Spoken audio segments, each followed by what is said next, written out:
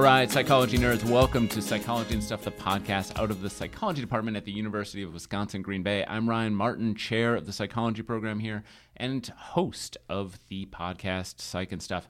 And I have some amazing guests today who are going to talk with us all about schizophrenia and specifically what is going on in the brain. We will get to them in a moment, but first, I want you to get involved in the Psychology and Stuff conversation. Please go to and find us on Facebook and Twitter by searching for Psychology and Stuff. On Facebook, it's Psychology and Stuff. On Twitter, it's Psych and Stuff. Great things there about the show, but also psychology more generally. Plus, we take requests. So if you want to hear about a topic, that's a good way to let us know. And speaking of requests, I want you to call and leave a message for us with a question, idea for the show, or just a thought. And you can do that by calling 920-328-5167. If it's really good, we'll play it in the next episode. That number again is 920-328-5167. I also want to say that we're now available on Stitcher along with the other great Phoenix Studio podcasts. So if you use the Stitcher app, you can find us there. Thank you, Stitcher. So big news, we have a couple of live episodes coming up. Now, one of those was just at the Brown County Library. By the time this episode comes out, you've missed it, but you have a second chance because we've got another awesome episode coming up on Wednesday, October 17th at 6 o'clock p.m. We're going to be talking scary movies at the Widener Center. This is part of a Phoenix Studios podcast festival that night, so you'll get live episodes of Psychology and Stuff, All the Rage, Indented, Serious Fun, Bird in the Wings, and more. And that brings us to our guest today. He's a regular on the podcast, having been on episodes related to the brain. He's also going to be in our live episode in a couple days, or a couple weeks, I should say. My brain guy, Dr. Jason Cowell. How's it going, Jason? It's going awesome. It's great to be here. Excited to talk. Thank you for coming in. This is something I've been really excited, and you have with you our other guest, who is a student of yours. She's a psychology major and human bio major. She's in her third year here at UW-Green Bay. Allison Klein. How's it going, Allison? It's going. All right. Thank you so much for being here. So when it comes to, I teach a course called Abnormal Psych. You both know this. And one of the things people are often asking me is wanting to talk about schizophrenia and specifically what's going on in the brain. And so that's what we're going to unpack today. But before we do, I thought we'd spend a little bit of time talking about what schizophrenia is, so we're all on the same page. I think if there's a disorder out there that is often misunderstood, it's probably this one, right? People get it confused with dissociative identity disorder, otherwise known as multiple personality disorder. And so when we're talking about schizophrenia, we're really talking about someone who's experiencing a couple different types of symptoms, largely symptoms like hallucinations, delusions, disorganized speech, disorganized behavior, and various types of what they call negative symptoms, like so flat affect and other sorts of symptoms. So that's really what we're talking about. And because so much of this disorder is related to thought, I thought it's important to kind of unpack a little bit what's going on in the brain. So tell me, what's going on in the brain? Yeah, let me jump in for a second first, and then we'll get rolling with this. One of the crazy things about all of these disorders, so clinical mental health disorders across the board, is that in the last 10 years, there's been a huge push to start to try to understand the biology that might underlie or complement parts of these disorders. Schizophrenia has been one of the first and most studied disorders out there. And what's really interesting is that those negative and positive symptoms that you just mentioned actually might rely on slightly different neural perturbations that are happening across development. And that's something that we're going to get into. Part of the reason that I actually have a student with me, Allie Klein, is that she did an independent study here at UWGB last semester, specifically looking at developmental psychopathology and schizophrenia. So trying to look at pathways in child development that could lead to schizophrenic diagnoses by late adolescence and early adulthood, and specifically looking at the neural underpinnings that could relate to that. And so I thought this is a great opportunity to get on. And so, Allie, why don't you start taking over? What do we know about schizophrenia? And I'll jump in as we go. All right. Well, I guess the definition of it's a neurological or mental disorder where reality is interpreted abnormally. So kind of like what we said about the positive and negative symptoms. Positive being things that are present in schizophrenic patients that we wish weren't, so hallucinations, catatonic behavior, and delusions. And negative being things that are not present that should be, whereas the slurred speech, apathy, irritability, and suspiciousness or social withdrawal. Ellen Sachs is a professor and lawyer, and she is actually diagnosed with schizophrenia, and she describes it as having your brain being shattered, where things that should be connected just aren't, and things just aren't working as they should. And I think that's a definition that people have used at various times, right? This idea of, and I think that's actually where some of the misunderstanding of this and dissociative identity come from. This notion that there's like a splitting that occurs, and because that's a way of describing shattered, right? Which leaves people with that impression. But I think that's where some of that misunderstanding comes from. Yeah, and actually that's not the case at all in schizophrenia, which is it's actually more similar to several other disorders that we'll talk a little bit about, like bipolarity or potentially even aspects of autism spectrum disorder mirror some of the symptoms of schizophrenia at times. Yeah, let's quick define hallucinations and delusions for people, because I think these are two terms that are sometimes mixed up. Hallucinations, not so much, right? This is people typically know like what sort of inaccurate sensory experiences are, seeing things that aren't there, hearing things that aren't there, voices usually, things like that. Delusions, though, a little more complicated. One of you want to tackle delusions? Yeah, I will jump in a little bit. So delusions are thought to be disordered thought, meaning the addition is not that you're in this case, perceiving things that aren't present. That would be hallucinations. Delusions are about abnormal thoughts that you're having about the one that everyone thinks of as delusions of grandeur. And delusions of grandeur are abnormal thoughts about your status in society and the importance of your own aspects. And there are a whole host of different delusions that happen, but they're thought to be cognitive symptoms. They're thought to be extra aspects of cognition that shouldn't be present. So these are mental cognitions that are happening that instead of perceptions that are happening that add to the baseline. Yep. And you mentioned the probably one of the main types. The other big type, which I think is also part of the misunderstanding here, is delusions of persecution, right? This idea that someone is after you, which is where I think so often the phrase paranoid schizophrenia comes from. That used to be a subtype of schizophrenia. It isn't anymore. But this notion of paranoia comes from this idea that people often believe there's someone after them. But these can be thoughts of delusions of control, delusions or delusions of reference, where you think maybe people are putting thoughts in your head or withdrawing those thoughts from your head and things like that. So, and I think to real quick go back to something you said earlier, Jason, about this is one of the most studied. I think by and large the reason for that is that this is one of the most disruptive disorders in the Diagnostic and Statistical Manual of Mental Disorders, right? This is one that I think largely having this disorder can really lead to significant problems in relationships, in work life, in a host of other things. And so it's getting a lot of, I think, deserved attention in the research. It's also arguably something that's present in so many films, incorrectly in most cases, but it's something that I would say most people are just fascinated by, this complete disorder that does seem to affect all aspects of life, and so that's where we get at it. One of the weird things about schizophrenia is that it usually isn't diagnosed until much later in life. So I think it's about 19 to early 20s is the common diagnosis ages. And that, for a long time, was one of the big questions, which is this just suddenly happening in late adolescence or early adulthood? Are there some kind of experiences happening in adolescence that are changing this? Or is this something that might have been present for a long time and just kind of percolating beneath the surface the entire time? And that really is kind of the way that Allie and I tried to approach this, was from that long-term developmental perspective. And there's quite a bit of interesting evidence about early effects that might yield increased likelihood of schizophrenia. So I don't know, Allie, if you want to jump in and talk a bit about those. Yeah, so specifically we talked about the gene bioenvironment theory, and that's kind of just how genetic susceptibility, along with environmental factors, causes an outcome. or could cause outcomes, I guess.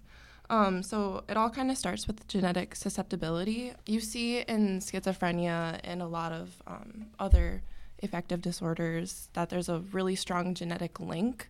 Like in schizophrenia, there's about 62 first-level gender familiarity, so that's like parents and siblings. That's 62%. Typically, if one has schizophrenia, another one does. And in twins, it's 80 to 85%. And so that's just very scary. But then, so typically there's a genetic marker as well. So in schizophrenia, there's the COMP gene, which is considered a candidate gene. And that just kind of hones in on that there's a genetic link to schizophrenia. And this genetic marker can cause hypoxic states in utero, and also can cause severe synaptic pruning in adolescence. And this is where we see a lot of the structural differences, or this is how we see a lot of the structural differences in schizophrenia.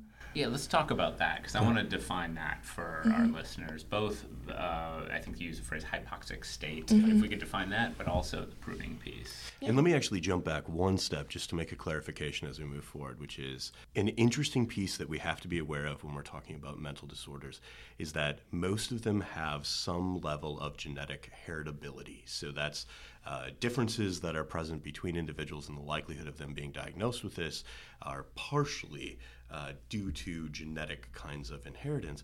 But rarely do you find an actual disorder that has a one-to-one relationship. There's not a particular gene that differences on only that gene will cause you to have schizophrenia, or cause you to have depression, or cause you to have generalized anxiety disorder. In all of these cases, autism is a great example, or autism spectrum disorder is a great example of this. There's over 300 candidate genes that some differences present in the allele combinations you have will yield a higher susceptibility to certain environmental inputs. And so that's that G by E part that Ali was just talking about, which is the important piece on G by E is that your genetic inheritance is providing susceptibility. It's making you more sensitive to certain environmental inputs early on. But if you don't have those environmental inputs, or the lack of environment, then what happens is you never tend to develop these things. So it's a complex aspect of both what you're bringing in genetically coupled with what you experience environmentally. That's where synaptic pruning starts to become really important, is that the way that synaptic pruning usually works. Well, actually, Ali, why don't you jump in and tell us about synaptic pruning? So synaptic pruning, I guess there's a saying that if you don't use it, you lose it. And so a lot of synapses where information is being transferred from one neuron to another, the gap in between those two neurons is a synapse. And so if those neurons, those synapses aren't being used, they get rid of them, basically. And this can be very detrimental to the individual because, this is where a lot of synaptic pruning is happening in the prefrontal and frontal lobes, and that's where a lot of the behaviors that you see in schizophrenia, like higher thinking or executive function, like disorganized thought, that kind of stuff, like that could all be caused or causal from the synaptic pruning. And so also synaptic pruning, you see that in adolescence. A lot of times schizophrenia is, like Dr. Cowell said, is seen or diagnosed in young adults, early adulthood, but you can see synaptic pruning in children. And so it's just showing that it's a developmental disorder. And different areas of the brain have different time courses where they go through the building of lots of synapses. So lots of communication between the different neurons are building during certain periods of development. But then, if you don't use them, you lose them, just as Ali said. So what happens is the experiences that you do have, it's called experience-dependent brain development, the experiences that you do have end up pruning off the kinds of synapses that you're not using anymore so that you have a level of efficiency in the brain. You also then start to myelinate, so you make more efficient by having certain fatty sheaths that surround the axons to make for better neural communication. You have those start to provide additional efficiency. These periods differ widely, and one of the interesting things that Ali was getting at here is that across adolescence is actually one of the periods where we think there's a lot of neural refinement happening particularly between the prefrontal and parietal lobes and in the connections between those two. And those seem to be where we start to see some potential differences when we're talking about schizophrenia. Mm-hmm. The other thing I think that Dr. Martin had mentioned was something about... You can call me Ryan. It's I'll go with Ryan. All right. So the other thing that Ryan had mentioned was a hypoxic state. So what's a hypoxic state? A hypoxic state is a lack of oxygen in parts of the brain, parts of a neuron, which could kind of lead to apoptosis, which is like cell death. Yeah. So one of the early things that we think about when you're talking about worries when someone isn't having circulation is, are you yielding a situation in the brain where there isn't enough oxygen to keep cells alive? And so when we're talking about brain death or potential other issues like that, that is a situation where you're not providing enough oxygen to the brain and it yields cell death. So in the case of this, there are some arguments that actually in utero there may be potential hypoxic states in some individuals who develop schizophrenia later. So what are the things that are causing that? I mean, what's... So, yeah, this could be... It's a great question. It's a great question across the board. So there's theories about this is where the environmental factors take place. So there's a lot of studies out there that mothers in the third trimester, if they moved or had, like, extreme stress, I think one of the examples was in a war zone, a mother in a war zone. These can lead to the mother being in severe stress, and this could lead to some of the hypoxic states we see in utero. We know it's this complex aspect in utero where there are protections in place to try to help reduce the amount of stress hormones like cortisol or epinephrine that are getting across the blood-brain barrier or across the placental barrier to the fetus. But at the same time, some aspects of the mother system are getting across. And one of the things that we know well is that heavy, stressful environments tend to lead to abnormal brain development in the child, both during the fetal stage, but also post-birth. So in young infants, they tend to show different structural development across a lot of areas of the brain. And the thing is, this doesn't just lead to schizophrenia. This is actually associated with a host of different potential psychopathologies later. So one of the things we consistently find when it comes to schizophrenia is a link between essentially the highest risk groups are low socioeconomic status. Is it fair to assume that is the stress piece playing its role? That's what we think is the link, which is there have been several slightly more sociological studies, so larger picture studies that have looked at schizophrenia and how often it occurs, and it is exactly that. It's linked. There are higher rates of it in lower SES, socioeconomic status, or poverty type situations, and it's thought to potentially just be related to the amount of stress that an individual is having in everyday life. Part of that might be due to the growth of the hippocampus and to areas connected to the hippocampus. And we look at this in slightly different models. So it's not as related to schizophrenia as it is to PTSD and to other aspects where we can study children who have been maltreated or children who were raised in Romanian orphanages. And what you tend to see is their ability to regulate the stress hormones in their body is extremely limited.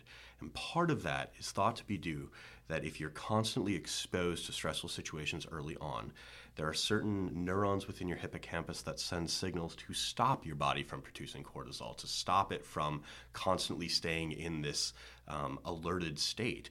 And those are actually killed off by the presence of lots of cortisol because of overexcitability.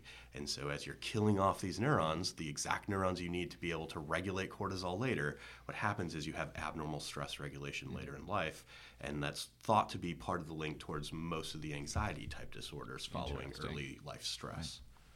Right. So I'm going to ask another, and it's possible you all don't know the answer to this, maybe nobody does, but I'm curious because one of the things we know is that if you're low SES, you are also more likely to be exposed to environmental toxins, right? Because you live closer to the highway, you're less likely to have clean drinking water, and so on and so on. And so is there any reason to assume or to believe that may be playing a role as well?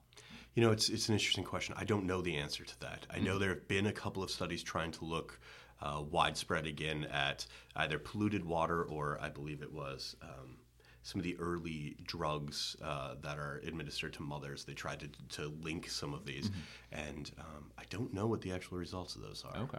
Yeah. So Sorry. that's all Wish right. I had an answer for you there. Food for thought. But it's because, I mean, I think we've seen some research related to, the last time you were on the show, we talked about autism. Yeah. And I think we have seen some research about air pollution as a predictor there. And so I was curious to know. Yeah, if that's absolutely. something So it's a little more linked to things like autism spectrum disorders. There we get a little bit more of not a one-to-one link, but a little bit more Right. of a relation. In schizophrenia, because it is a drastic disorder, but the prevalence rates are not particularly high. It's hard to get a large enough sample to actually look at this statistically. Yep. One of the interesting things, though, is by 19 to 20, you do see substantially different neural patterns. And I think that's something we may want to touch on here, which is, what does the brain look like of a young adult who does get diagnosed with schizophrenia? I don't know, Allie, if you want to jump in. Sure. So, kind of like what we said, there's cellular disorganization in the hippocampal area, which could be linked to the slurred, disorganized speech. There's asymmetries in the temporal lobes. There's also excess ventricular space. And this is also linked to bipolar disorder. So there are some similarities to other disorders as well. But because this ventricular space is taking up more room, it has to take that from somewhere else, and that typically comes from the prefrontal and frontal areas. And so, and kind of like what we said before, in adolescence, there's decreasing connectivity in the prefrontal cortex, and then by adulthood, you see a decreased volume in the prefrontal and frontal lobes. Yeah, so let's talk about the ventricle, because this is one of two things that I really wanted to touch on today. Absolutely, yeah. One of them is the oversized ventricles, essentially. This consistent finding is talked about in every textbook, and often with the same exact picture, which is a healthy brain next to a brain of someone with schizophrenia, and you see the much larger ventricles, probably 2-3 times the size. Talk to me about what the ventricles are and how that might be relevant. Let me jump in here, because this is something that 200 years ago in neuroscience, as the field was getting rolling, well, 150 years ago as the field was getting rolling, a lot of theorists thought, hey, it's the ventricles that yield everything about behavior, everything about thought. It's these ventricles. Now, if you don't know your neuroanatomy, that's fine. The ventricles are actually just gaps. They're big holes in the brain that hold your cerebral spinal fluid. So they're kind of just holders of fluid. There's not actually anything going on in them. What's really interesting about them is that the space that they take up is directly proportional to the density and the amount of other areas that surround them. And so that's what the big difference in schizophrenia is. Yes, the ventricles are larger, absolutely. It's a consistent finding that on a structural level has been around for, I think that one's about 30 years old now. And the schizophrenia findings, basically, what they did was took particularly severe cases of schizophrenia, brought them into a functional neuroimaging machine, so a magnetic resonance imager, and they looked at structural scans of the brain. So they just looked at what the brain looks like. So nothing about what it's doing, nothing about where the blood is flowing, just what does it look like a big old X-ray. And they specifically looked at the ventricles, and they said, all right, let's measure the size of these ventricles and compare them to people who don't have schizophrenia, people who haven't been diagnosed, people who don't fall on the spectrum at all. And so they look at both of them and they go, okay, these have, I believe it's several millimeters larger, the ventricles at least, in the average individual that has schizophrenia. And that brought up a lot of theories. Why is this? What's it taking from? But that's the big question, is not that the ventricles are larger. It's what is smaller because the ventricles are larger. And that's where we get into being able to explain some of these cognitive issues that happen in schizophrenia and potentially some of the hallucinations in different aspects. And so Allie unpacked a lot of this neural aspect. One of the things she said in passing was that we see differences, particularly in the frontal lobe, because of these large ventricles. So the enlarged ventricles seem to be taking away from the density and the connectivity of the frontal lobe. That seems to be a process that's happening across adolescence. And it seems like these frontal lobes are critically important for so much of what we're talking about here. So what does my frontal lobe do? Let's start there. Yeah. And why is it bad if it's smaller, I guess? I get like executive functions, so like judgment calls, impulse control, just a lot of like higher thinking stuff. The common analogy is that your frontal lobe, and particularly your prefrontal cortex, so your frontal lobe is actually made of both your prefrontal cortex and your motor cortex, your primary motor cortex, which forms the back of the frontal lobe. What we're really concerned with here is the prefrontal cortex. And this is the part right behind the forehead. This is the part right above your eyebrows, right behind that, so it's sitting right on your forehead area, yeah. And your prefrontal cortex is really involved. We use the analogy of a CEO. It's the CEO of your brain. So it's taking in all of the information from all of the other systems.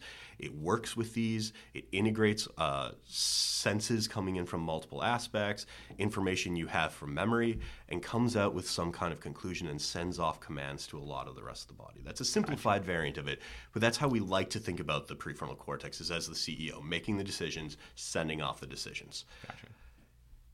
The problem is, just having a smaller prefrontal cortex doesn't necessarily mean anything. There are many people who can get by with smaller amygdala, smaller hippocampi, smaller prefrontal cortices, and as long as they're well connected and there's a lot of synapses going on where they can communicate with other areas, it can be just as efficient. What we notice here, though, is it's not just the size is smaller, it's the connections that they're having to other things are at issue here. And by not having as many connections and not having as many efficient connections, and in some cases there's arguments that it's connected to areas that we wouldn't want it to be as connected to, and those are overly efficient. What we get is potentially this constellation of at least a lot of the cognitive deficits that might be happening in schizophrenia. Very nice. Thank you very much. Yeah. What else you got for me? I've got one other question I want to ask, but I just want to hear what else you came with. Similarities between autism and schizophrenia, and the similarities between schizophrenia and bipolar disorder. Okay. And then kind of how you get one versus the other, which Dr. Cowell wanted to talk about. Yeah. So between autism spectrum disorder and schizophrenia, they're both defined as developmental disorders. So they kind of start in adolescence and work their way to adulthood. They both have patients that have a lack of apathy, or wait, is it just apathy? Just apathy. Just apathy. Okay. Okay. Apathy is the lack. Apathy is the lack of emotion. Okay. Social withdrawal and candidate gene, like we talked about.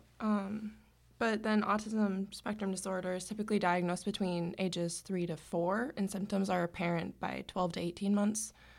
Whereas schizophrenia is diagnosed in males between 19 and 23 and females 21 to 23. And then similarities between schizophrenia and bipolar are irritability, insomnia, structural similarities in the ventricular size, dysregulation of the brain. But then bipolar disorder is typically diagnosed by teen to 25 and sometimes diagnosed in older children. So I guess just we kind of, at the end of the last semester, we kind of talked about how you get one versus the other. Type of stuff. And this is an interesting piece that I think is going to lend into where I think you're going with your question, Ryan. But one of the key pieces to taking a developmental perspective on clinical disorders is these two concepts called equifinality and multifinality. So equifinality means you can arrive at the exact same outcome from a whole lot of different potential inputs. And that's part of what we see in schizophrenia, is that this constellation of symptoms that you see in adulthood could actually have been yielded by many different potential pathways. Multifinality is the other side. That's saying one type of early experience can actually yield a host of different long-term disorders.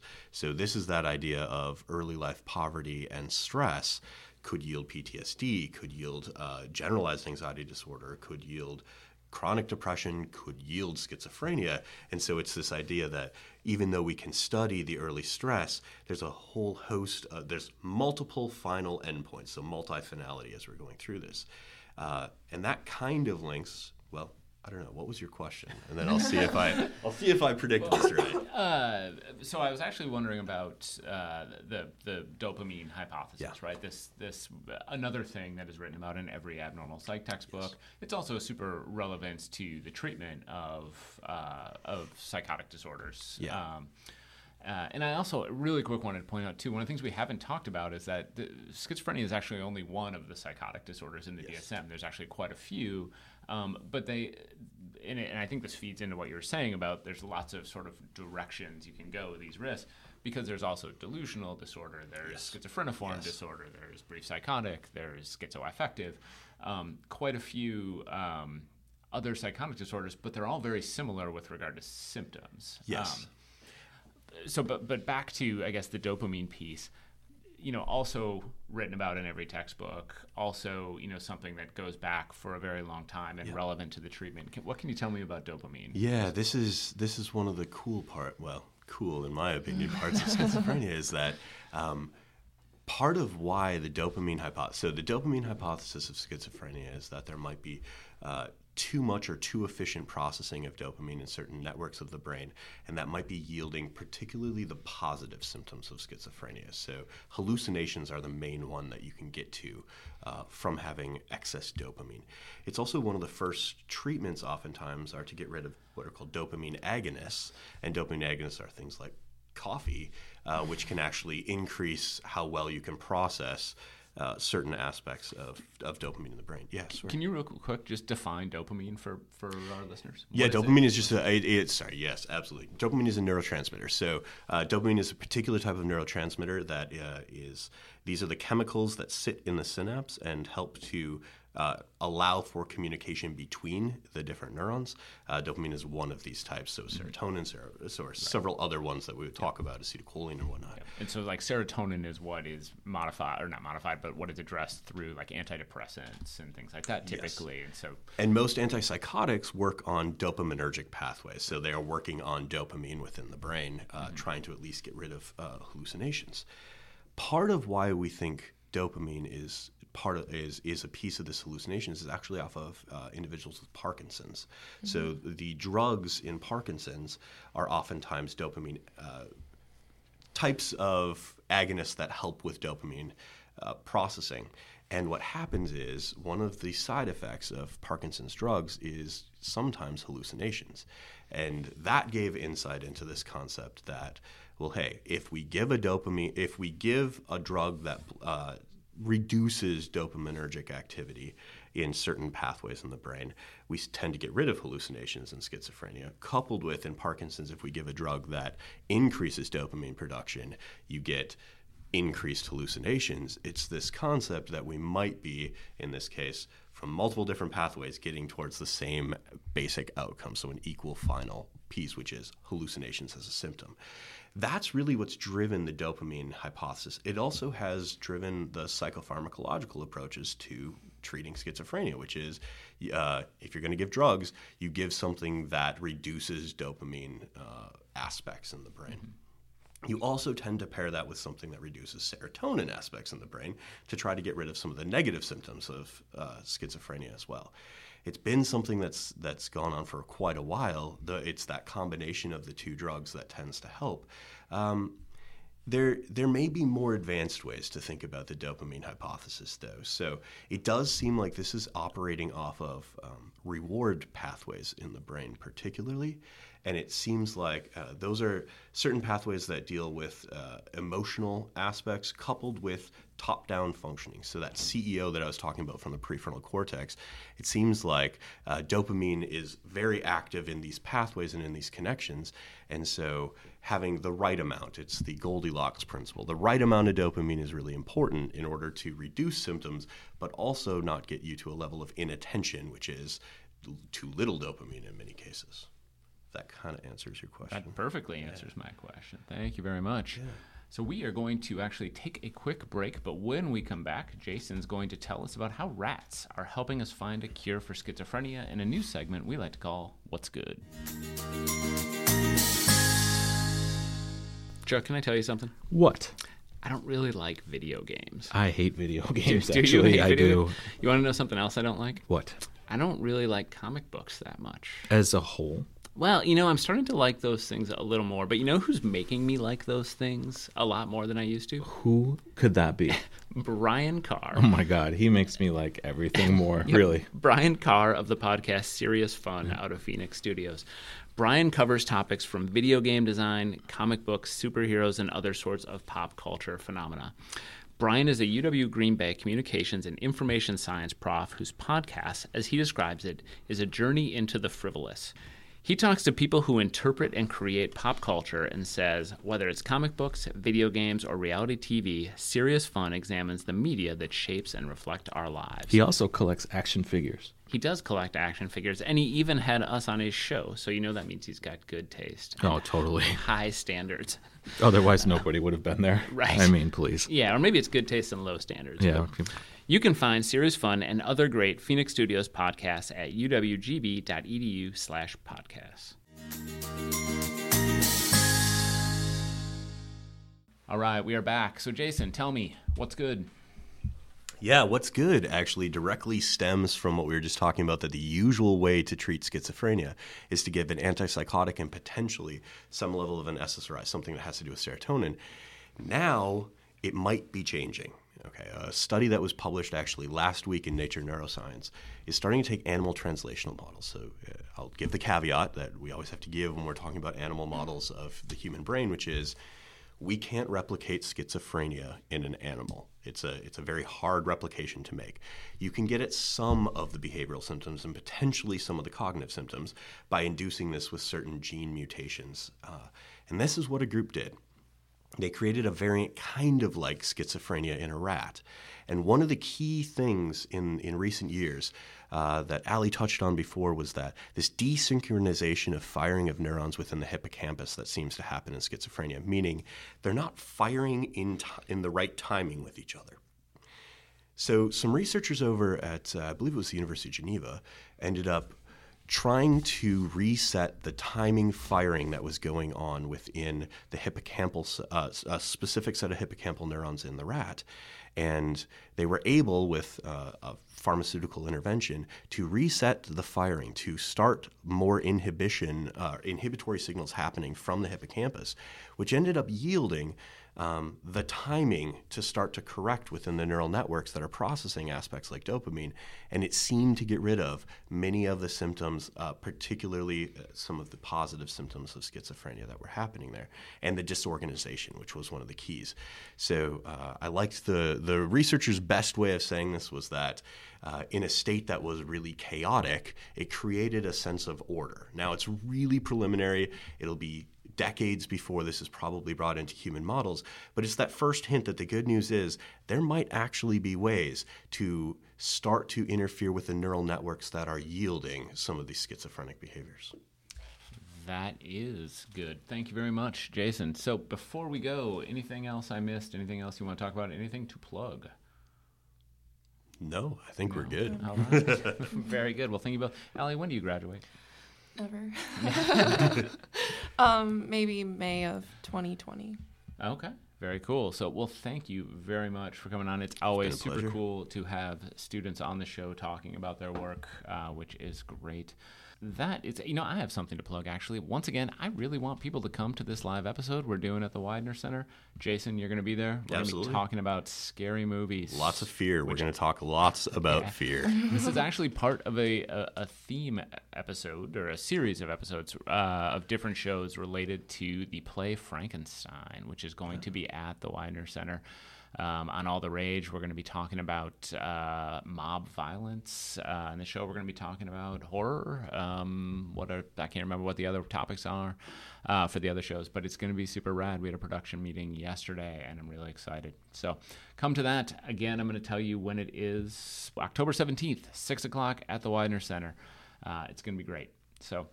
and that does it for this episode. I've got some people I want to thank in addition to our wonderful guest today. Thank you, Dr. Jason Cowell. Thank you, Ali Klein.